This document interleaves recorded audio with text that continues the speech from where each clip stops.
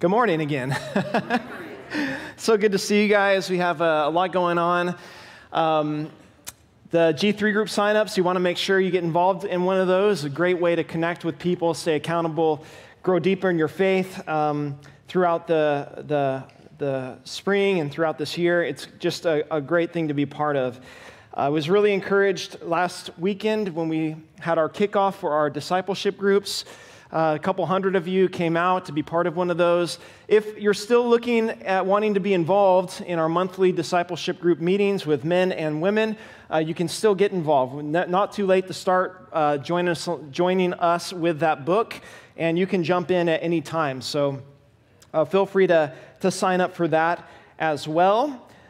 We have a few 2022 calendars left in the lobby. You can grab one of those on your way out if you'd like to use one of those, some beautiful pictures and scriptures for your yearly calendar. Okay, we're going to just talk real quickly about one thing, a couple things, before we dive into our study this morning. How many of you guys know that there's a game today? Anyone excited about that? Yeah. Some of you think I just poo-poo on football. No, I'm excited about this game too, especially after that 13 seconds last weekend. That was something else, I tell you what. Should be a good game. How many of you know that there's an election coming up? Where's all the cheering? It's not that exciting about that? We do, you guys. We have an election coming up for our local city council, and some people have suggested and sometimes think that these elections don't really matter and these people can't really do much. That's not true. The whole council is getting overhauled. So next 4 years of decisions, from something as small as the potholes in our streets as you drive down to St. Joe Road, to things that are far more serious. Now, I'm not going to spend time giving you my personal opinions about fiscal policies and where money should go first and second and third. That's not really my place, but I do want to encourage you as a church to do your homework and do your research about who's running for office and how you should vote this coming election. So we have February 8th is our primary. Last local election cycle, 6,000 people in St. Joseph voted in the primary election. Actually, so few people voted that one council member actually made it in the primary without even having to go through the general election. There's a policy in our city that if you get over 50% of the vote in the primary of the total number, you're in, no matter what. And so this matters. It's not all that matters. Don't hear me wrong. It's something that matters. If we love our neighbor as ourselves, if we love the Lord our God with all our heart, soul, mind, and strength, and if we have been given the privilege and opportunity to use our voice and our vote to ensure a community that is moral, ethical, prosperous for our future generations, it is something that should matter to us as the church. It's something that should be important to us as Christians. And so I've been on a search because I'm finding out all sorts of things. Like, I didn't know that our city has implemented a human rights board. And you think, what's wrong with a human rights council? It depends on what your agenda is. Looking over their board meeting minutes, I find out that their agenda includes wanting to pass this resolution in our city against what they call conversion therapy. In other words, if you say I'm a homosexual or I'm a transsexual or I'm a bisexual, and we say, well, we want to help you because we don't think that's what God designed you to be, and if you want help, we'll help you, and we'll point you into a direction where you can get on the path that the Lord wants you to be, that we can't do that as Christians. I find out that their agenda is to have our buildings in downtown painted with rainbow murals saying that we welcome the LGBTQ community as a safe haven. That, Josh, you hate gay people? Don't be silly. How can I hate anyone? I'm a sinner saved by grace. What I hate is Satan ripping people off and destroying people's lives by lying to them and deceiving them about who they are and who God created them to be. And what I'm sickened by is a growing society that calls evil good and good evil. And if you think that we are beyond that happening in our community, you need to think again. I was in a conservative community in Northern California, and my 5-year-old niece, in her kindergarten class, had her teacher read her a book about the gay bunny rabbit who wanted to get married, but that evil government wouldn't let them, and how horrible it is, 5 years old. Far worse is happening in certain places in our country. And there is an agenda even in our own backyard around these topics and around these issues. These are biblical issues. These are issues that God cares about. And so you need to be informed. You need to use your voice and your vote to do your best to the Bible says, when the righteous rule, it's a good thing. When the wicked rule, the people groan. And so I have found it very difficult to find any information anywhere about this election, about who's running. So we said we will make our own website. So you can go to votestjoe.com. We have built an entire website, and here's where you can find the information about election dates, polling places, and you can also find a full rundown on all the candidates running for every district, mayor, municipal judge. We've sent a group of people in our church on their own accord because they care. They made and sent out questionnaires to every candidate. We haven't got a response from everyone, but we've done our best to give certain thoughts and ratings. All the questions you can see. Do you support policies that would permit males and females to share the same public restroom? Showers, locker room based on their self-identified gender instead of natural-born gender? I support trans-inclusive policies. And that's Whitney Lanning. Josh, you can't tell me who to vote for or who not to vote for. No, you can do what you want, but that doesn't mean I can't tell you. I can tell you because God's given me the responsibility to tell you, regardless of who says I can or I can't. There are people with agendas, and we live in a world that someone will vote for someone just because they're a person of color, just because they're a female, and we need to be more inclusive, and they'll vote emotionally, based even on someone's name and what it sounds like, rather than what they stand for and what their policies are. And so we want you to be informed. Share this around. There's some flyers you can pick up on your way out. And we'd love for you to just use that as a resource. There are also some biblical resources there as well that you can have access to. So you can pick up one of those, and it has the website. Okay, to the things of the Word. We are in Hebrews chapter 5 this morning. If you would grab your Bibles and turn to Hebrews chapter 5 and stand with me as we look and read God's Word.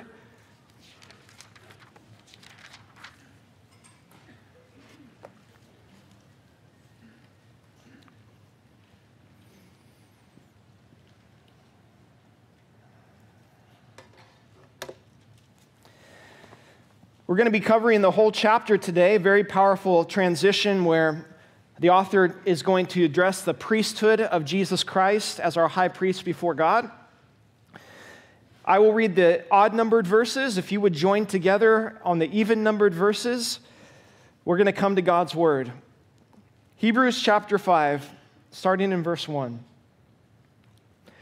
For every high priest taken from among men is appointed for men in things pertaining to God, that he may offer both gifts and sacrifices for sins.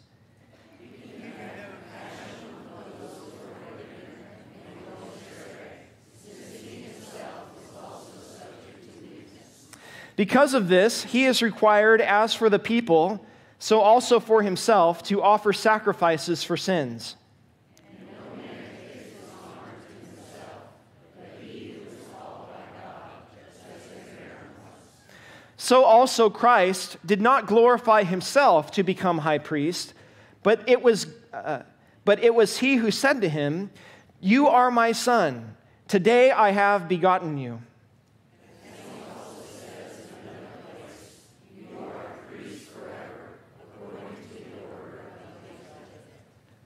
Mel who? What? We'll just call him Mel from here on out, so you guys can be okay with that. Who in the days of his flesh, when he had offered up prayers and supplications with vehement cries and tears to him who was able to save him from death, and he was heard because of his godly fear.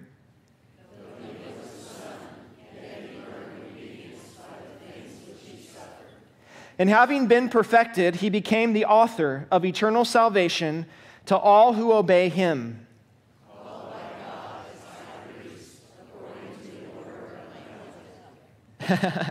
Of whom we have much to say and hard to explain, since you have become dull of hearing.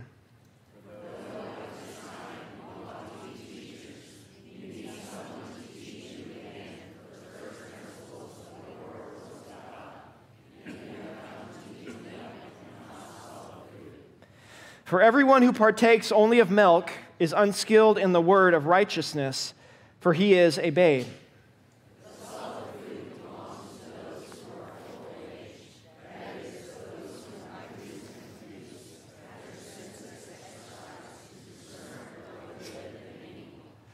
Lord, we thank you for your word today to us.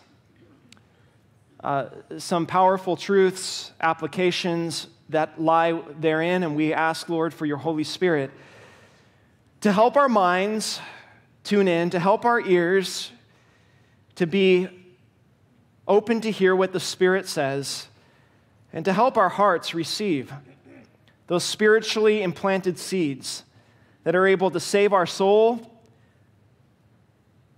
break away the hardness of heart, and make us more like Christ.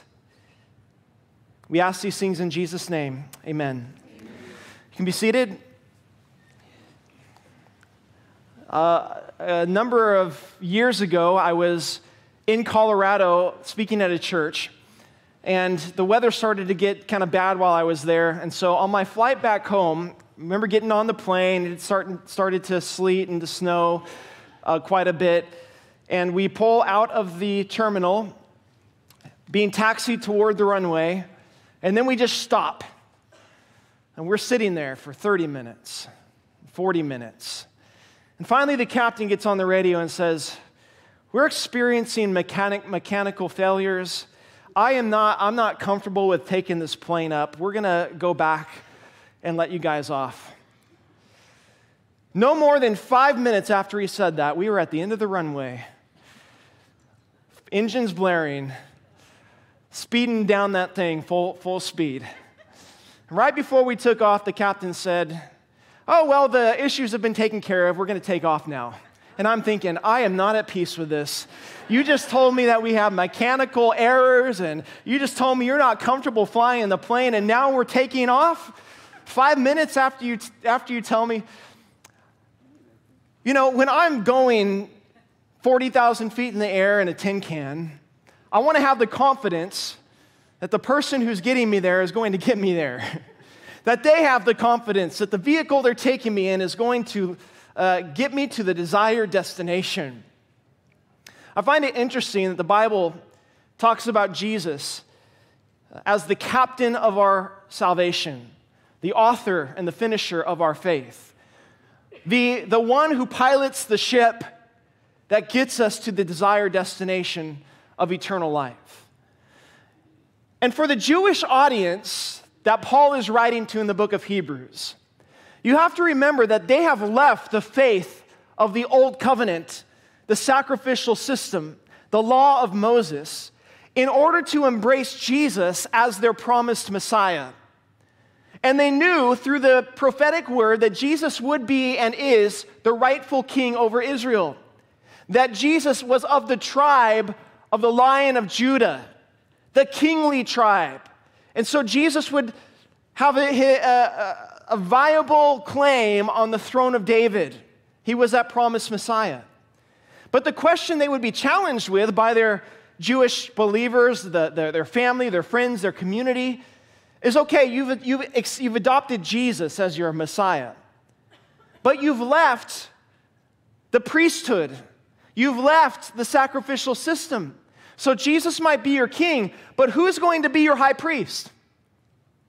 Who's going to do the ministry in the temple of offering the sacrifice? What is your sacrifice going to be if you've abandoned those things? Well, that's a good question.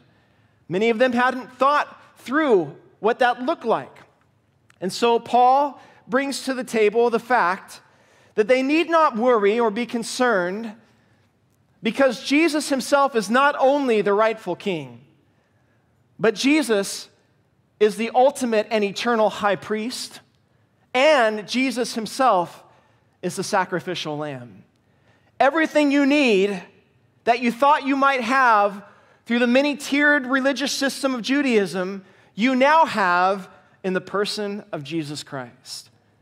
And unlike a system of religion that might break down in the middle of the air and take you down a crash course, Jesus is going to get you to your desired destination.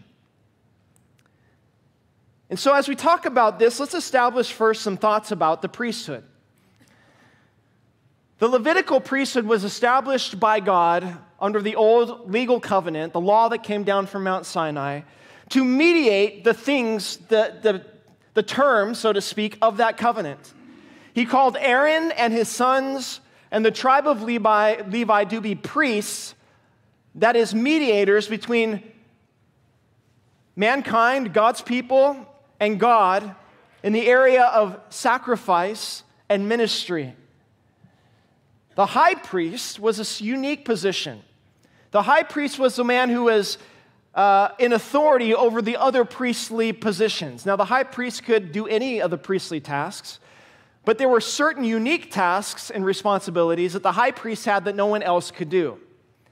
A couple of them being very important to our passage today. Number one, only the high priest was qualified on the annual Day of Atonement, the day where sacrifices would be made for the sins of the entire camp, the people of God. The high priest alone was able to, once a year, having made sacrifices both for himself first and the people, to enter into the holy place of that tabernacle or the temple. Behind the veil, the Holy of Holies, where the Ark of the Covenant sat, where the mercy seat was laid, that place where the presence of God would literally meet the law, and the covenant was established right in that space. And the high priest alone would go in there and would sprinkle, and we're going to talk about this more in the next few chapters, sprinkle the blood of the unblemished sacrifice upon the mercy seat of the altar to make atonement for the sins of the people. And of course, because the blood of animals is not sufficient to take away sins or to erase sins, it would have to be repeated year after year after year after year after year. So that was one unique responsibility, that the high priest's job was to go before the presence of God and make or lay before God the sacrifice for sin. The second unique tool, should I say, that the high priest had, and I'm going to go on a bit of a rabbit trail, but this morning this came to my mind as I was driving to church, and I was like, this is really cool. I said it first service, and some people thought it was cool, and other people looked at me like, what on earth are you talking about? So we'll see. But the high priest wore this garment, all right, the ephod. And on the ephod was a breastplate of judgment. The breastplate of judgment had 12 stones that the high priest would wear. Those 12 stones were precious stones, all unique within themselves. And on each stone was inscribed the names of the 12 tribes of Israel. And it was called the breastplate of judgment in that the high priest would wear it into the Holy of Holies, close to his heart, the Bible says, to be a memorial of God's people before God's presence. Now, underneath, or somehow woven into the breastplate of judgment were two items called the Urim and the Thummim. Can you guys say that with me? Urim and Thummim. Those are not names you want to name your kids. Those are unique Hebrew words. What were the Urim and the Thummim? We don't know for sure. Some people think they were two stones of different color. But the words indicate a powerful truth. Ummim, the word ummim, the root in the Hebrew, means lights or brightness, or the shining forth of a fire or a glory, right? Brightness, something that is bright and shining. The Thummim, that word in the Hebrew root, actually means fullness, completion. Usually most scholars believe referring to the fullness of God's word, his truth. And the Ummim and the Thummim, the Urim, you know what I'm saying. These two items were used in multiple ways to determine and discern God's will, God's word, God's truth. The idea that the Bible says in Exodus 28 that the priest would have to wear them up against his chest so that he could carry the judgment of God's people close to his heart in the presence of God. The idea that God's perfect light and the fullness of his truth together revealed what was in the darkness, revealed the truth, exposed the reality. This is what we think of when we talked about last time we were together. The Word of God is living and powerful and sharper than any two-edged sword. But when I think about these two things in relationship to Jesus being the ultimate high priest, I'm reminded of Hebrews 1, chapter 1. When I studied these words, immediately Hebrews chapter 1 came to my mind, where we studied in verse 3 of chapter 1. Speaking of Jesus, the author there writes, Jesus, who being in the brightness of God's glory and the express image of his person, upholding all things by the word of his power, when he had himself purged our sins, he sat down at the right hand of the majesty on high. So here the author says, Jesus is the brightness, the light, the shining glory of God. And he is the express image. Well, what is the express image of God? Colossians chapter 1, verse 19 tells us, for it pleased the Father that in Christ all the fullness or completeness should dwell. The Godhead bodily. So, Jesus is the Urim. He's the brightness, the express brightness of the glory of God and his truth. He is the Thummim, in that he is the fullness of the Godhead bodily. And it is through Christ that the judgment passes upon God's people. And he holds all of it close to his heart in the presence of God. I think that's stinking cool. I don't know. Think about John chapter 1 again. I use this verse frequently. It's good. Memorize it. Think of it in these terms. We know that John told us that in the beginning was the Word was with God, the Word was God. In verse 4, John says, in Christ, in the Word, was life, and the life was the light of men, and the light shines in the darkness, and the darkness cannot comprehend it. The Urim, the light, the brightness. In verse 14, he continues, and the Word became flesh and dwelt among us, and we beheld his glory, the glory as of the only begotten of the Father, full of grace and truth. John bore witness of him and cried out, saying, this was of he of whom I said, he who comes after me is preferred before me, for he was before me. Listen, and of his fullness, the Thummim, we have all received grace for grace. And then he closes it, for the law was given through Moses, but grace and truth through Christ. You see, this is the people who have this book and they say it's just a man-made invention of human thought haven't done their homework. You can't make this stuff up. It's incredible. And so Jesus is the fulfillment of everything the Old Testament was pointing to. Now, for us Gentiles, the concept of priesthood is a bit foreign to us. However, it really isn't. When you look at religion today, people are still trying to find some sort of priest to help them mediate their relationship with God. Many of our Roman Catholic friends, and I'm not trying to be critical of those in the Roman Catholic Church that believe in Jesus and trust Him for their salvation, but the Roman Catholic priesthood, in my opinion, it tramples a bit on the reality of the priesthood of Jesus being enough and sufficient. Being absolved of sins, penance, confessionals, somehow that the priest has a higher position to somehow get you access to God. And maybe if you really want to be in favor with God, you can talk to the saints and you can pray to the dead saints and maybe they can get a good word in for you. My friend, no insult intended at all, but listen, the biblical truth of the matter is if you need to be forgiven of your sin and you need access straight into the throne room of God, there's only one mediator between God and man, the man Christ Jesus. He's the only one you need to go through, the only one you need to talk to. He alone has made the work, finished the work, completed the work of salvation on our behalf. And so chapter 5 explains to us the qualities and the characteristics of the priestly office of Jesus. And it's tremendously comforting. If you're taking notes, we're going to look at 5 descriptions of the high priesthood of Jesus this morning. Number 1, verses 1 and 2 tell us that the priesthood of Jesus is marked by compassion. It's marked by compassion. Verse 1 again says, "For every high priest taken from among men is appointed for men in things pertaining to God, that he may offer both gifts and sacrifices for sins. He can have compassion on those who are ignorant and going astray, since he himself is also subject to weakness." The first requirement of the high priest is that he had to be fully human. Why? Because only a human who goes through what humans go through can have compassion and empathy for the people that they're representing before God.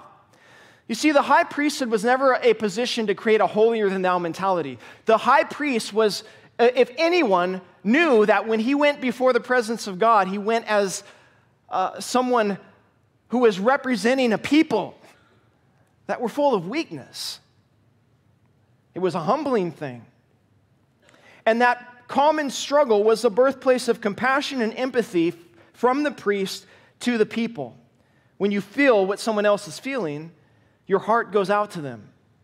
In the same way, the Bible makes it clear that Jesus willingly took on human flesh, being in the fullness of God, the person of God, eternally in the heavens.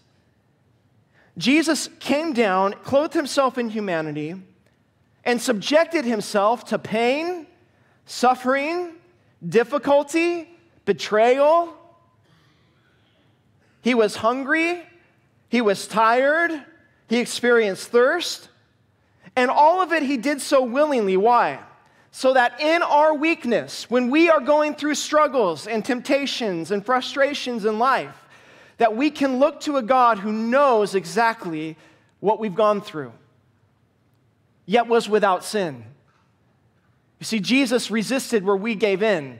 Jesus had victory where we failed. And so when we are struggling, Jesus knows our struggle, but he also knows how to get us through it. He knows how to give us the victory over the things we struggle with, where we're lost.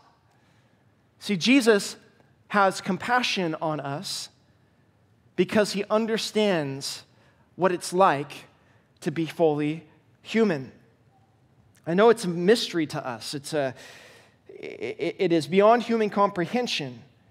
But Jesus has walked in my shoes. He's been where I have been. And regarding my sin, and I've said this before, regarding my failures, Jesus even understands that. Why? Not because he did anything. He didn't do anything. But when he died on the cross, everything that I did, he absorbed into himself. So he gets it. He understands. He is a compassionate high priest. You might want to circle that word compassion. Some of your translations might say gentle, that he deals with us gently. The word in the Greek for compassion It's the only time it's used in the entire New Testament. It's a very unique Greek word. It means to be controlled in one's emotional response towards another.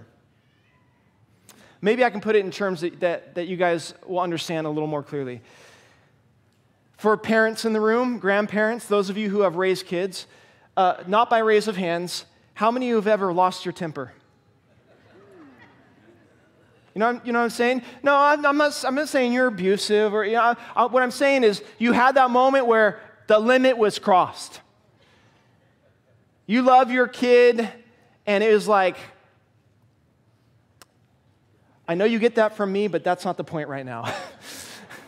I'm so frustrated. Are you listening? Are you? And for a moment we lose it. We discipline out of anger. We do something. We say something we regret, and we offer some hurt up. We get frustrated. What is that saying? We don't have a controlled emotional response towards those who are walking questionably. Listen very carefully. This might sound too good to be true, but you need to know this about Jesus. If you are trusting implicitly, completely in Jesus Christ and the work He has done to make you right and holy before God, if you are in Christ by faith, Jesus will never lose His temper with you.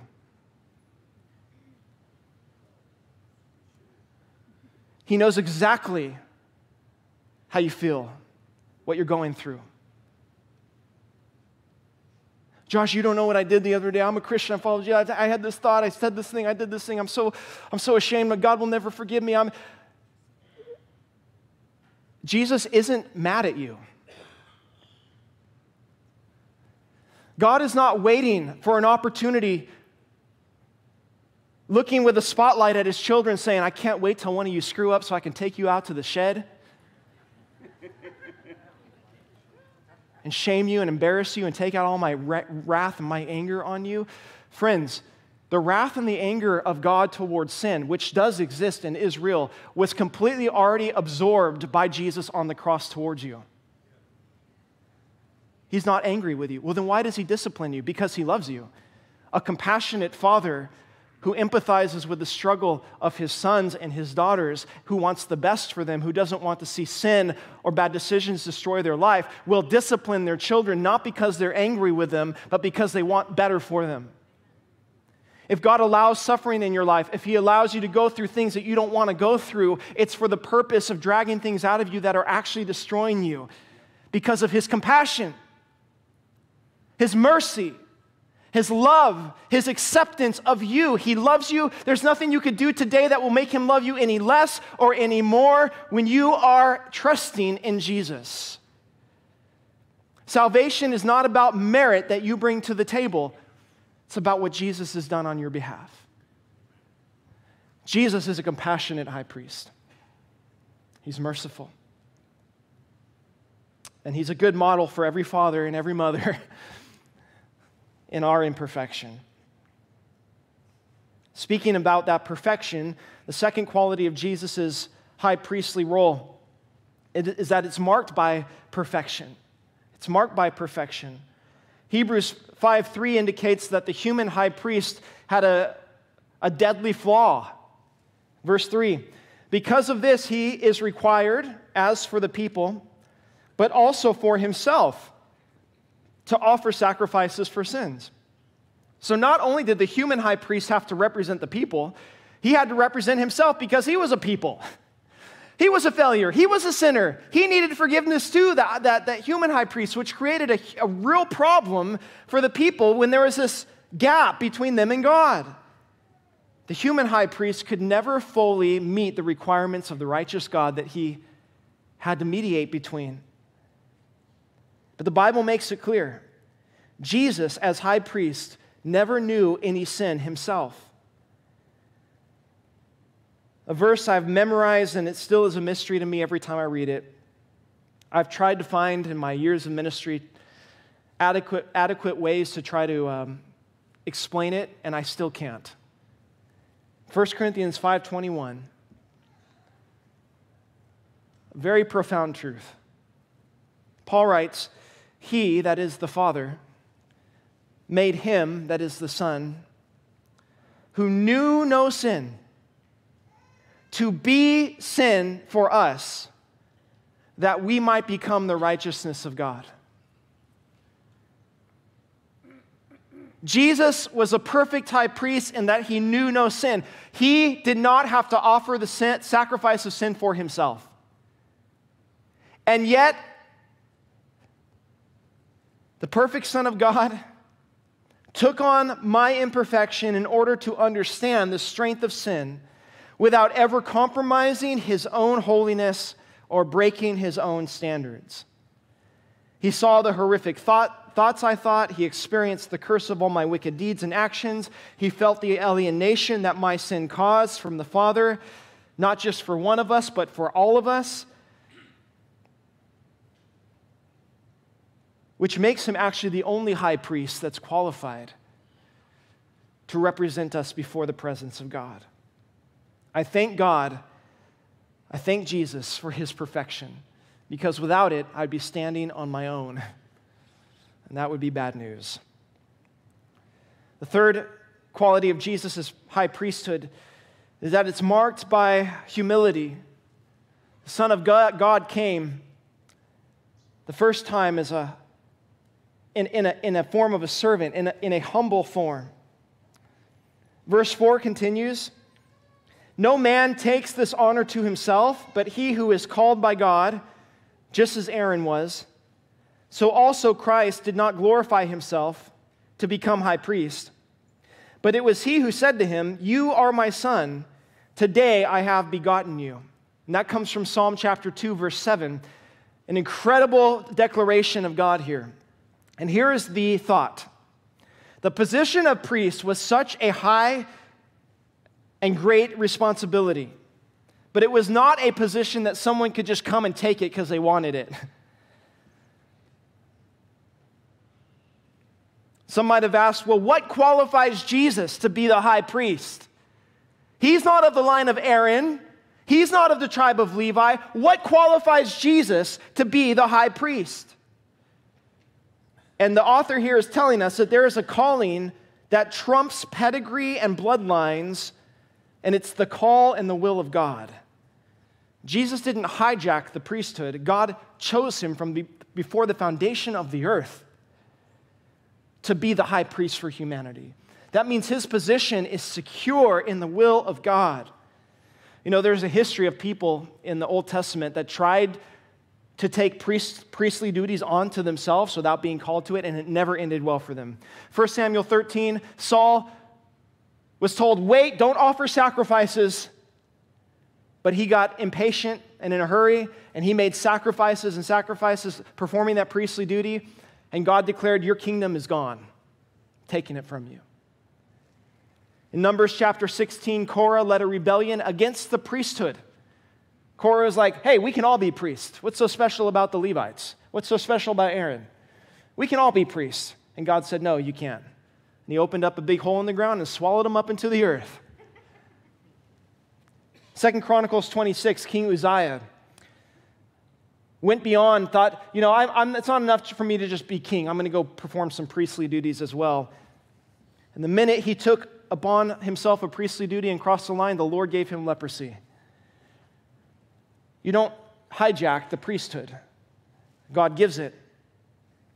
And notice the reference that Paul uses, Psalm chapter 2, you are my son, today I have begotten you. That word begotten is important because it's used in Acts chapter 13, where Paul uses the same prophetic word from Psalm chapter 2 to speak about the resurrection of Jesus Christ. That Jesus Christ was not only begotten as a baby, begotten meaning God's unique son, not born, not created, but he was the Bible says, the first begotten of the dead, the firstborn over the dead, in that he rose from the dead. So today I have begotten you, God saying, I brought you into the earth, I raised you from the dead to be the high priest forever, according to the will of God. And I love the idea of this because it speaks of the humility of Jesus to be obedient to the calling and the will of God, the Father. Now, this is quite a sidetrack, but it hit me, and I don't know who it might be applicable for. But I think this is still a good principle for people who have the ambition to be involved in ministry today. Man does not make a pastor.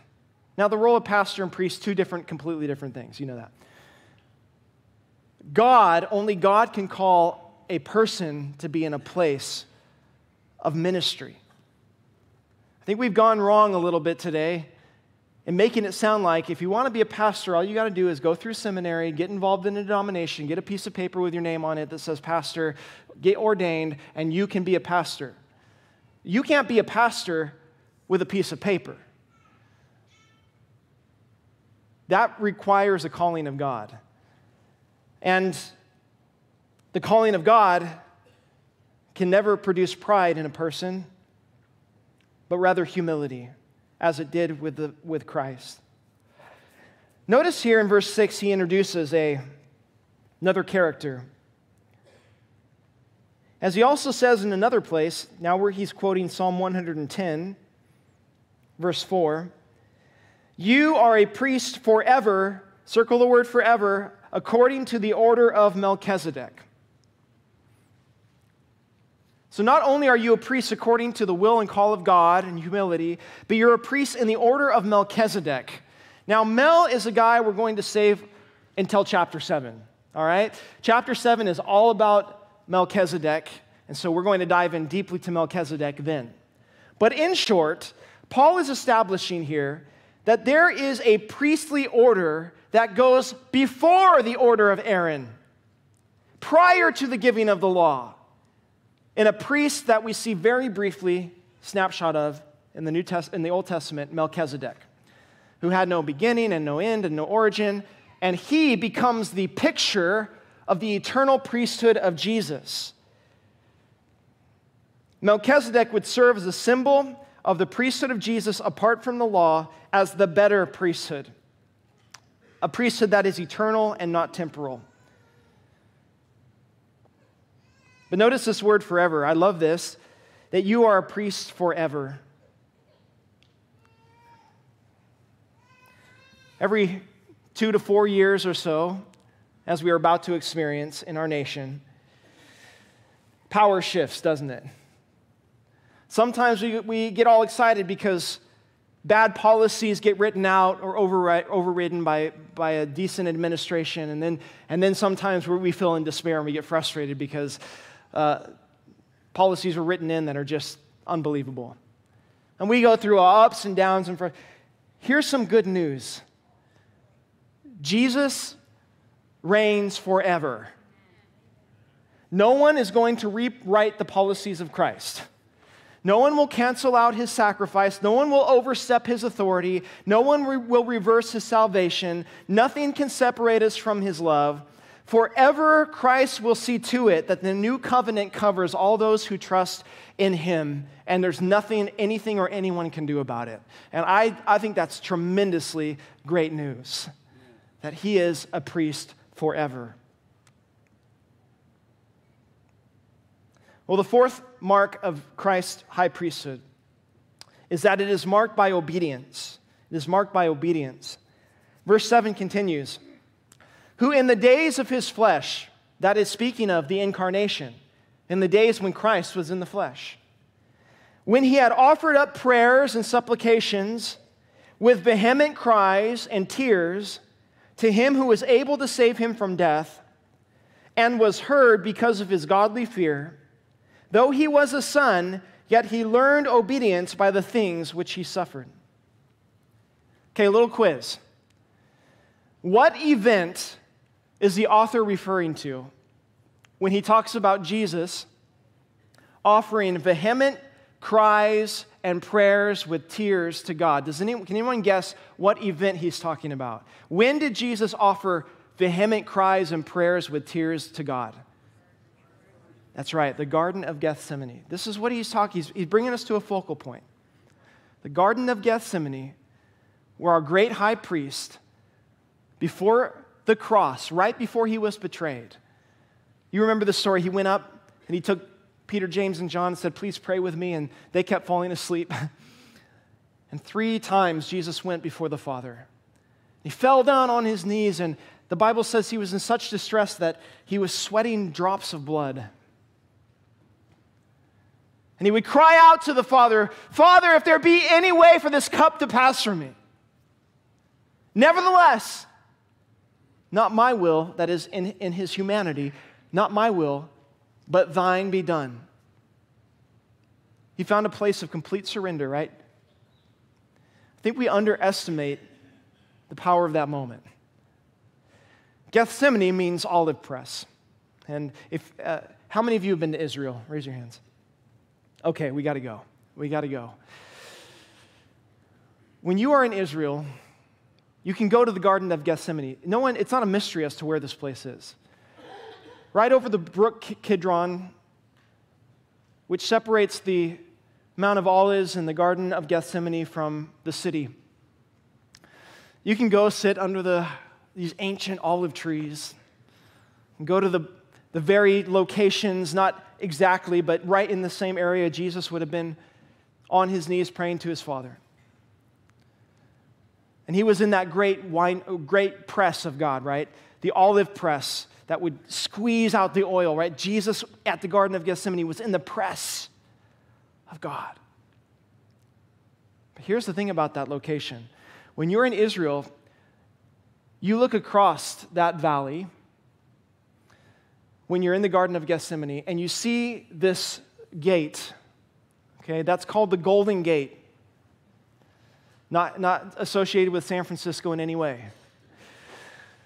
The Golden Gate, or also known as the Eastern Gate, it was sealed up. Now, those are not the original walls that Jesus would have seen, but the same locations of the gates that Jesus would have seen.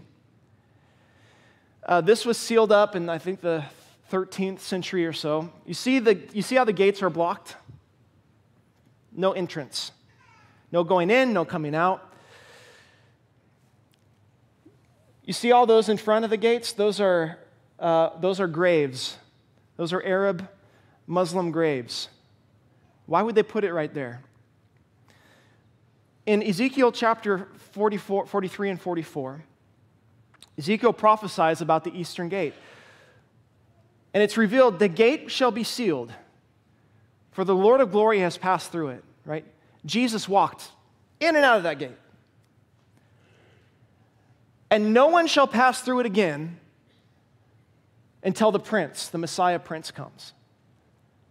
And he shall pass through the gate, and the glory of the Lord, chapter 44, will pass through the eastern gate. So Jesus is going through there at some point. That's coming. But I want you to think for a moment, if you're in the Garden of Gethsemane and you're Jesus, I know we can't put ourselves fully in his shoes. I'm just bear with me. This is how my mind works.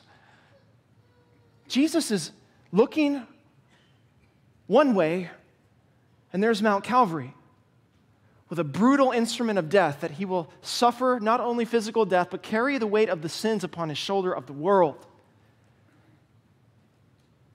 He turns his head and he looks at the gate.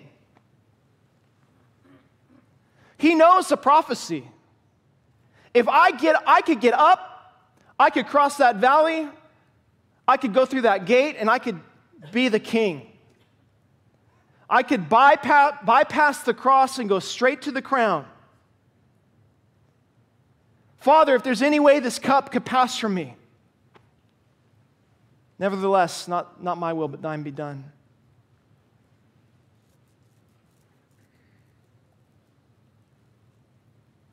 And we're told here in Hebrews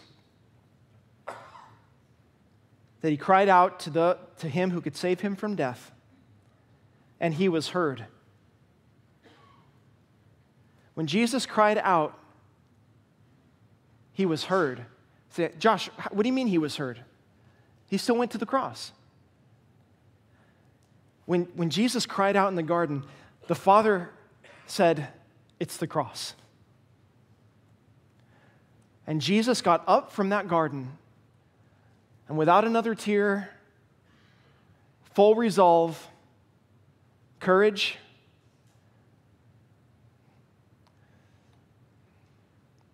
unwavering love, he went to that cross. And he went to that cross so that when he comes back for the crown, you and I can join him. Jesus, in that moment, embraced the will of God, but it was in suffering. And when I look at this, it teaches me something very powerful, because we read in verse 8, though he was a son, yet he learned obedience by the things which he suffered. Now, I don't want you to misunderstand when it says that the son learned obedience. It's not like humans learning obedience, right? Humans have to learn obedience because we're naturally disobedient. You don't have to teach your kids to lie. You have to teach them to tell the truth. You don't have to teach your kids to disobey. You have to teach them to obey. That's not what he's talking about here. Jesus never sinned. Jesus was always obedient. But learning here is in the sense of experiencing. Jesus was all-knowing, and yet he emptied himself of certain rights and privileges in order to take on the human experience. True or false? Jesus learned how to walk. You think he just came out on Christmas and was like running around? Hey, I'm God. You know? Jesus learned how to read. Yeah, he didn't just walk in the temple one day and say, hand me that scroll right there. This is about me. Someone taught him. Jesus learned how to swing a hammer. Jesus took on the full human experience of learning. Jesus also willingly accepted what it meant to learn obedience through suffering. Why? Because he was disobedient? No. He learned obedience through suffering because we are disobedient. Josh, what's the correlation? Jesus knew that he would overcome the temptation to give up. That he would be obedient to the point of death, even the death of the cross. And that suffering, when we suffer, not by raise of hands, in your own heart, how many times have you been tempted through suffering to give up on God? When we suffer, our tendency is to be tempted towards disobedience. When we suffer, we make deals with God. God, if you take me out of this, I'll give you my life forever. God, if you do this, and we start dealing with God. Do it my way, Lord. And when Jesus was in the position of greatest angst, greatest distress, greatest pain, greatest sorrow, greatest discomfort, he remained obedient through the suffering, so that when we are tempted to disobedience through our suffering, we can look at Jesus as our example. If he was obedient through suffering, then I can be obedient through suffering. And this is a hard truth to bring up. I don't want to say it because I don't like it to be true, but it is. That sometimes when we are on our knees, vehemently crying out to God, praying, God, get me out of this situation, praying, God, take this weight from me, praying, God, heal me from this sickness, and God's answer to us is go through the suffering. His temporary answer of no is always leading to a greater eternal answer of yes. Jesus was answered. God answered him. That moment, it's the cross. And then it's the grave. And then it's victory over death. And then it's the throne. And then it is the highest place of authority that at the name of Jesus, every knee will bow and every tongue will confess that Jesus Christ is Lord. The answer to Jesus' request that death would pass was answered yes. But it was not answered yes by escaping the cross. It was answered yes by going through it obediently. And sometimes God's answer of yes to us is when we go through suffering obediently. And we trust that his outcome is better, that he knows more.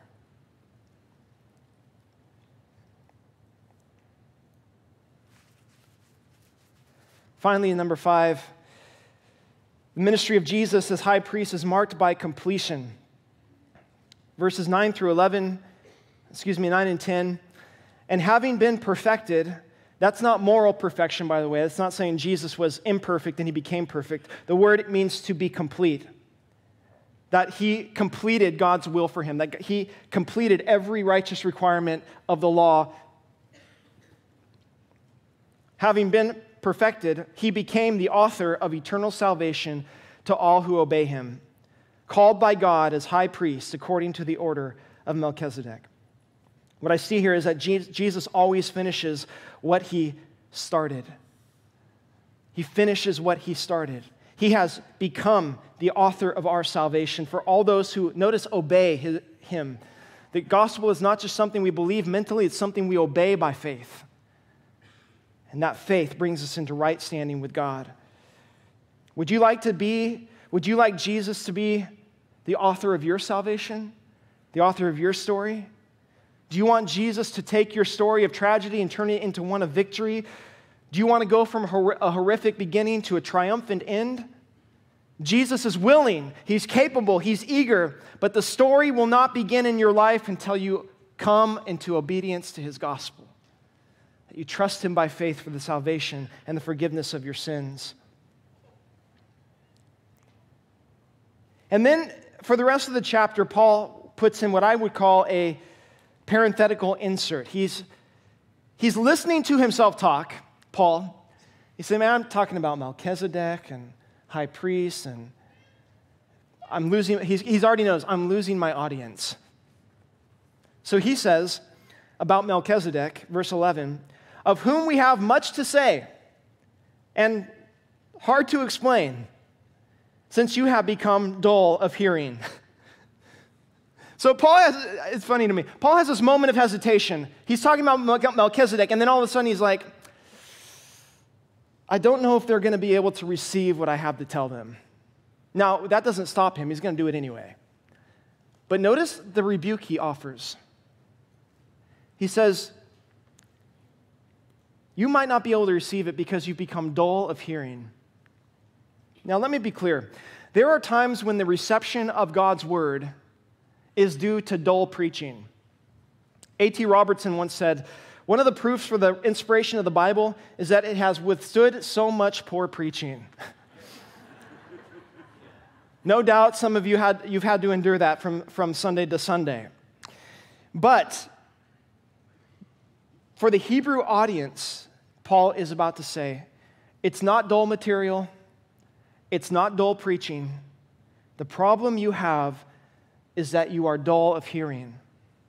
The word dull means sluggish in the ears. I love the picture of that. Slow to hear, slow to receive God's word. In other words, the Hebrews didn't lack in-depth teaching or good teachers. They lacked open ears and receptive hearts to God's word. Their refusal to eat the feast of God's word that was on the table before them stunted their spiritual growth in the things of God. Reminds me of the pastor that was once asked if they needed a deaf ministry for his church, and he responded, a deaf ministry? I think our entire church needs a deaf ministry because they never seem to be listening to anything I ever tell them. I'm not talking about you, don't worry. I'm talking about people in general. And look what he says. For though by this time some of you ought to be teachers, you need someone to teach you again the first principles of the oracles of God, and you have come to need milk and not solid food? For everyone who partakes only of milk is unskilled in the word of righteousness, for he is a babe, that is an infant, a baby spiritually. Apparently, Paul's audience should have, by the resources they had available to them, been spiritual giants. Instead, they were old spiritual babies. They were the kind of Christians who have been Christians for years, but still can't seem to explain John 3:16 to their neighbor. They're a member of that church. Their parents were a member of that church. They were baptized into that church. They've served on the board of that church. But they've never lifted a finger to serve. They've never reached out to their neighbors or a lost soul to share the gospel. They've never taken it up upon themselves to embark on more in-depth study of their faith and the things of God. They have every resource available to them. They should have learned by now to digest biblical steak dinners, and instead, they want to be spiritually maintained by the same one-liners they've been hearing since they were saved. Their itching ears are sluggish towards the truth, but quick to latch on to anything that meets their temporal carnal desires. And as a result of a steady diet of baby's milk instead of solid food, Paul says here they are unskilled in using the Word of God in their lives. Do you know it's possible to go under the title of Christian and go to a church your whole life and still not know how to use God's Word in any practical or applicable way to what you're going through, the decisions you're making, what you're facing? Let me say this. I, like Paul, didn't bring this up to condemn or guilt others. I myself am frequently guilty of not being where I need to be with the Lord. But here's the thing about spiritual diets. It's never too late to start one.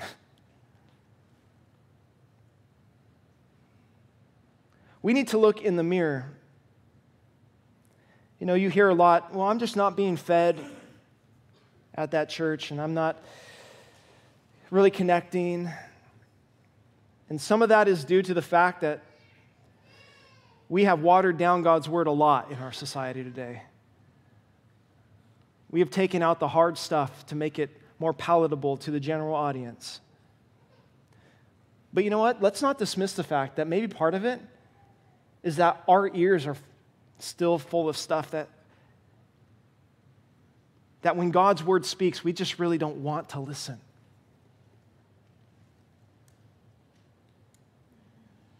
Verse 14, he concludes, but solid food belongs to those who are full of age. That is, those who by reason of use have their senses exercised to discern both good and evil. He's saying maturity comes through a steady diet and consistent exercise in the things of God. Not only is spiritual maturity possible for the believer, it is expected for the believer.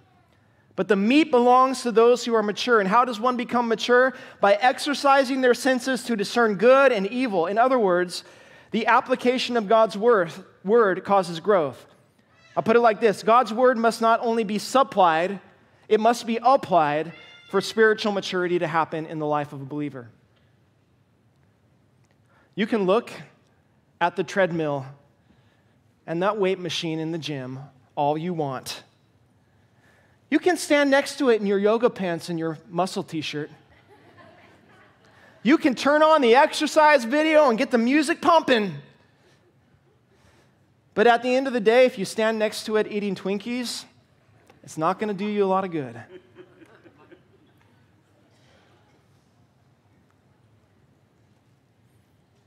Twinkies are really good, too. That's my weakness, Twinkies. But listen, church, and I'll close with this. Every time we learn a spiritual truth that's not practically implemented into our lives, we contribute to our own spiritual atrophy.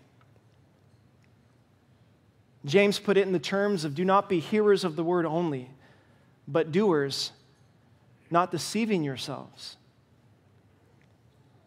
If we refuse to exercise the muscles of our faith, they'll never grow into what God intended them to be.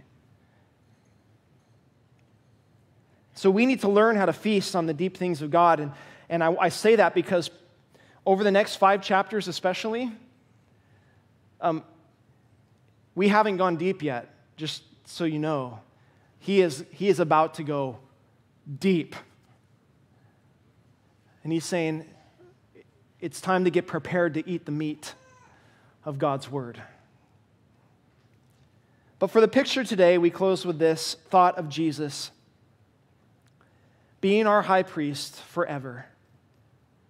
He's gone into the Holy of Holies, the holiest place in heaven. He has tore the veil of the temple. He has sprinkled his own blood on the altar of sacrifice, that once and for all sacrifice for all the sins of mankind, to all those who would trust in him. And as our high priest, he is compassionate. He is not waiting to get angry at us, but he deals with us gently. He is perfect, that he has completed and succeeded where we have failed. That he is a priest forever, the perfect sacrifice for our sins. That he has completed what he started, and that he is chosen by God in the role of his priesthood. And that is a tremendous comfort for all of us, that we have someone in Jesus representing us before God, not in our own righteousness, but in his righteousness. And that is the core of the gospel. There's nothing you can do to add to it or take away from it. If you don't believe it today, I invite you into faith in Christ.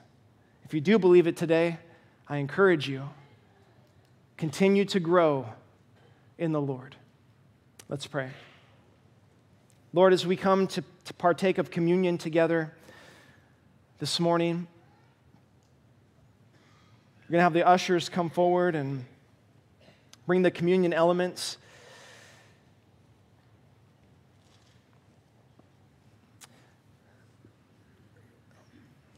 If you just get this from the usher and hold on to it, that'd be great. Lord, we want to remember you today. To take a moment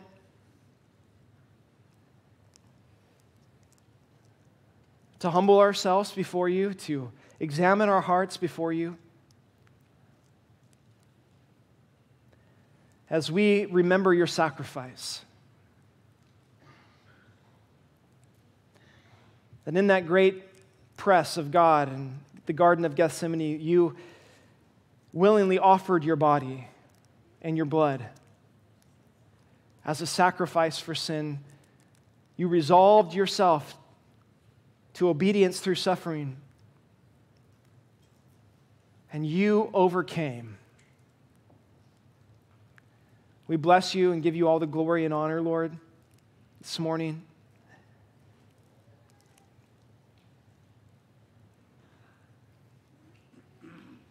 We thank you for your goodness.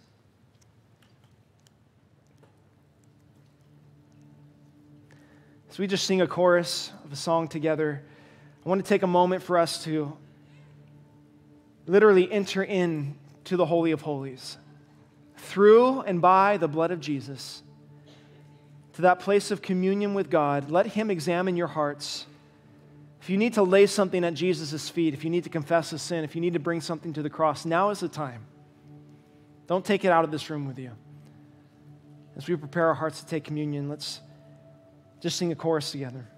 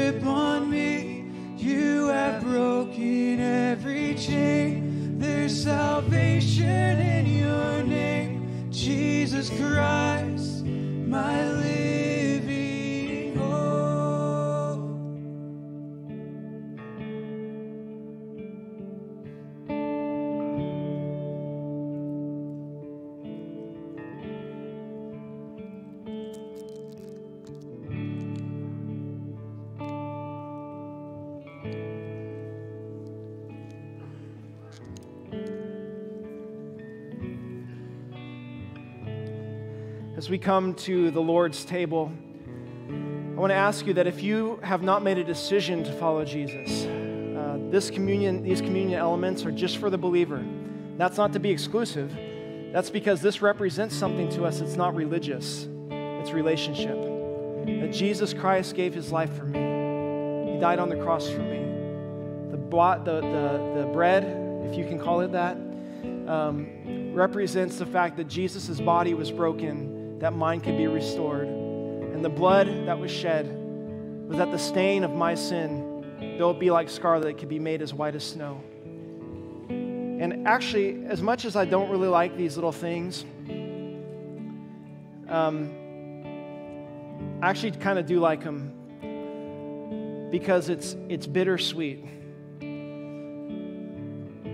Eating this thing is not the most pleasant experience, but the death of Christ was bitter. He bore the cup of wrath, but he also delivers the cup of salvation. It is sobering and it is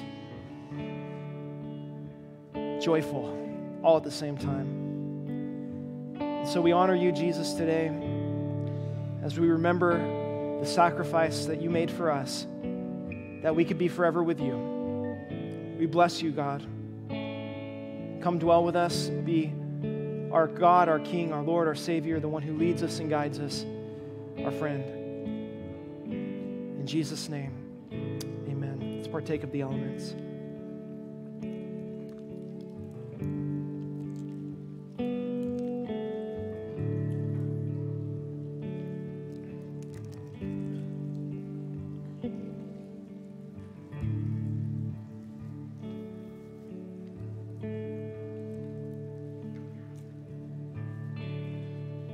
Let's all stand. And I want to go out singing the last verse of this song and the chorus. We serve a victorious Savior, amen?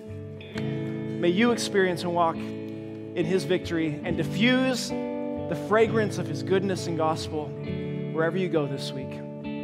God bless you as we go out with this song.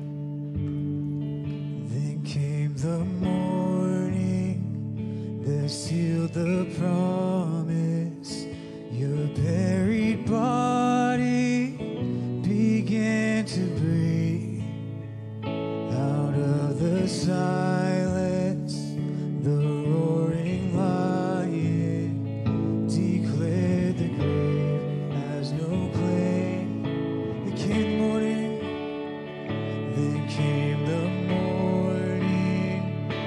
sealed the promise. Your buried body began to breathe.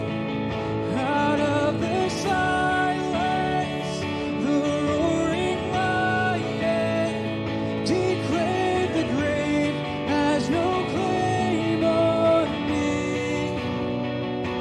Jesus, yours is the victory. Sing hallelujah and hallelujah. Praise the one who set me free. Hallelujah.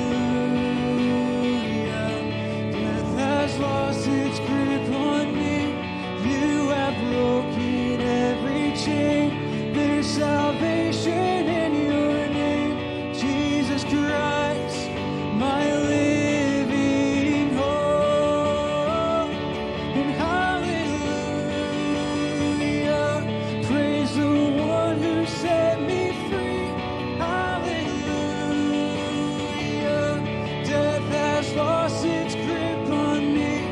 You have broken every chain. There's salvation in your name, Jesus Christ, my living hope. Jesus Christ, my living hope. Oh God, you are my living hope. Amen. Church, go in peace.